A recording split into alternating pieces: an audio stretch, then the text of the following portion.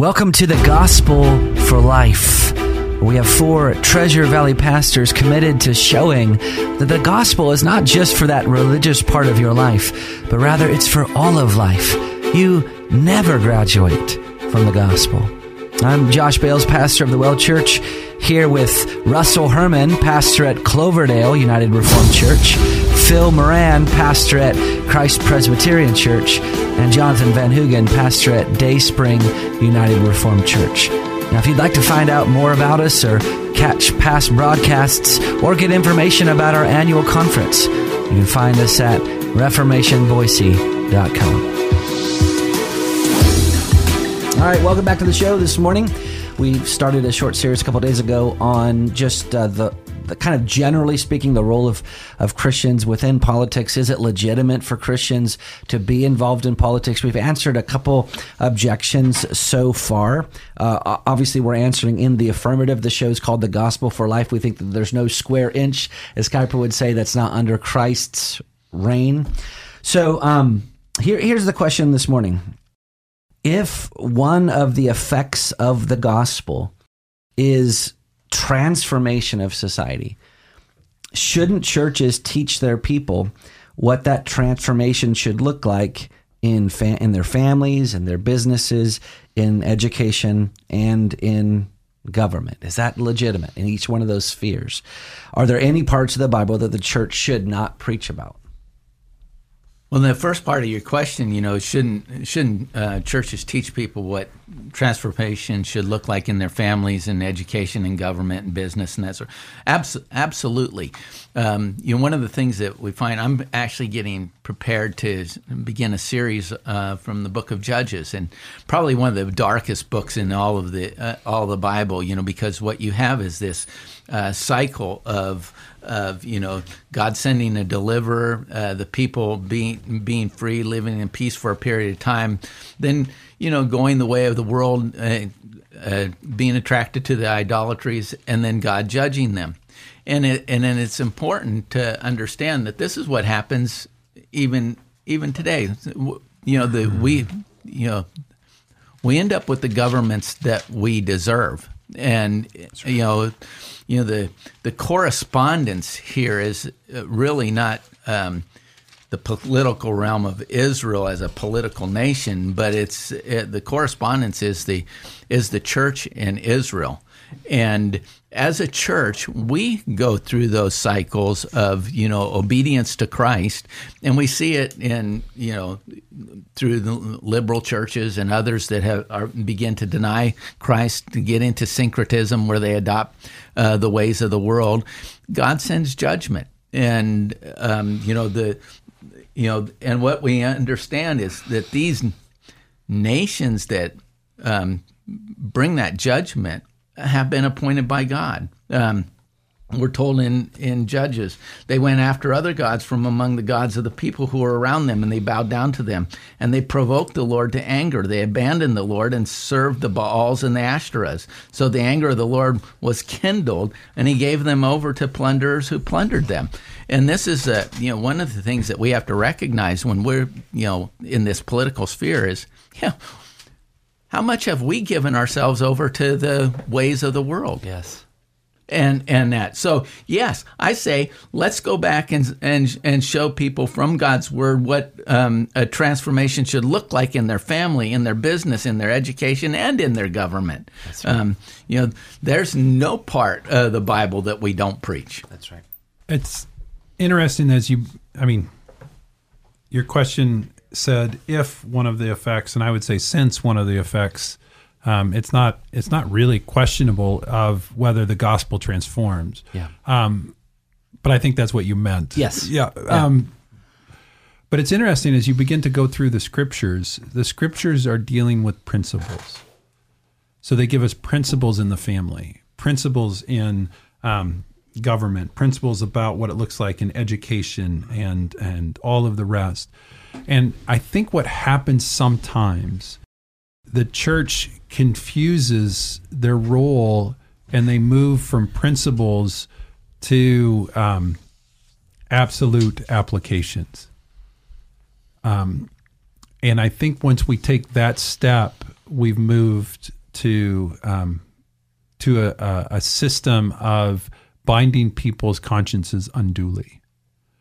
And so we always have to be careful within the church that as we talk about the transformative effect of the gospel, that we don't go beyond what the scriptures allow us to as those that are proclaiming its truths. Yeah, I think you came to our leadership retreat here this last year, and one of the things you taught on at one point was family worship and the importance and really the requirement that God places on all families. But then you were very careful to say, now here's what my family does, but what we do is not a prescription that's binding upon your particular family. This is how it works for us. And I don't disagree with that at all. I would say one of the things that's important to understand regarding, so again, this show is called The Gospel for Life. And one of the things that means is that Jesus Christ, who is the main actor in the gospel, is so here's the general principle, is King of Kings and Lord of Lords over every single realm. So just asking that question, how is Jesus Lord of my family? How is he Lord over me being a father? How is he Lord over me raising my children? How is he Lord in my marriage bed? How is he Lord in how our family does education? How is he Lord over me being an employee or an employer? How is he Lord when I go to the political, to the voting booth? How is he Lord in my involvement in there? And that general principle is huge. And I actually think that's kind of the battle that we're facing. I feel like we're many of us, it's like 1938 in Germany, and the church has been told that, well, no, your realm is within the four walls of your church. That's classic pietism. You are not allowed to be a public Christian, just a private Christian, and that's deadly to society. And we talked a little bit about this off air. May we all pray that the things that we say off air never really make it onto the Amen. However, some things we say off air are fine. And one of those is that I think some of the confusion is that we've somehow begun to think that the principles of God's word only apply to Christians, that God's law only applies to Christians. And so we've created this false dichotomy of, well, the church speaks just to their own and has no role outside of, or the Bible has no role or authority outside of the church. Yeah. And I think that's an error that is sometimes comes into the thinking of Christians of saying, well, I don't want to impose my beliefs on somebody else. Well, they're not your beliefs. Yeah, that's right. The problem is they're God's beliefs. They're God's truths. And that God has established from the very beginning. He has authority over all people, whether they recognize it or not. Yeah. And all are under his law. From God's perspective, there's no division between the sacred and the secular. Yeah. You know, that idea borrows on the whole idea of tribalistic gods. Like in the Old Testament, well, Baal was the god over, the rain or the storms, and this god. In fact, there's this funny story, where one of the kings of Israel defeats the king of Syria, and then his advisors tell the king of Syria, well, the reason why the Israelites beat us is because their God is the God of the mountains. But if we fight them in the plains, then we will defeat. And that's the same idea today. God is not just God over the four walls of our church. He is God over every single square inch of the universe. Just goes to show you that the compartmentalization that we're doing in our own minds really is an ancient heresy. Yeah. Yeah, that's right. And I think that we need to understand that as we go about gospel ministry, we are going to be disregarded, probably pretty significantly so from those outside of the church. That doesn't mean that we don't have a voice. Yeah, I mean, we just have to be realistic that our voice might not be heard. And then what we pray is that the voice is heard within our congregation, and that the word has, the effect that it's always supposed to have. It's supposed to have a sanctifying effect on God's people, and that it would transform them in their home, in their business practice, in how they engage.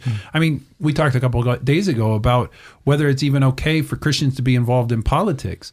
This is not a new question. Back when the Westminster Confession was written, Article 23, I think, deals with the political realm. And one of the questions is, they come out and say, it's fine, it's okay for Christians to be involved in politics. Yeah. They state it. Yeah. So this is not a new question of, is it okay or not? And it's never okay to be involved in politics and disobey God's law. That's correct. I just wanted to clarify But it that. is okay to be in politics so that Yep. you can show the transformative effect of the gospel. That's right. In the hearts and lives of a politician. Yeah. And along that line, you were asking, are there any parts of the Bible that the church should not preach about? And I know around this table that we're devoted to the expository preaching of God's word, lectio continua. We go from book to book, chapter to chapter, verse to verse, and we're gonna not avoid difficult passages. We're gonna apply all of them as we come to them.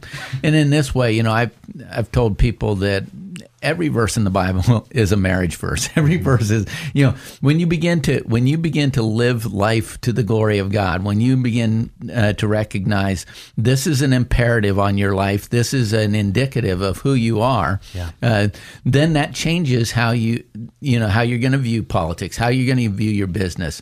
I don't know, before my uncle was a believer, he used to call my father, who was a minister, and he asked, what would a Christian do if he was running a business? And my dad would give him advice.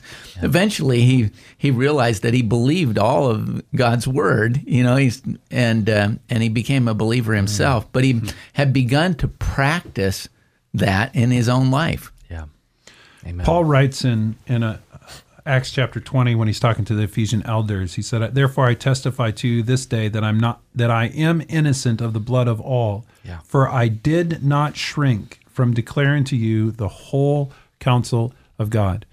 And I think we need to embrace that as a part of gospel ministry, that we are those that are called to proclaim the whole counsel of God. And sometimes that puts ministers in a position that is not pleasant because you're speaking into some... I never have awkward situations. I have no idea what you're talking about. Well, let's take a biblical example of a minister going outside of his compartment, and that is Jonah being sent to Nineveh, a completely foreign and strange land.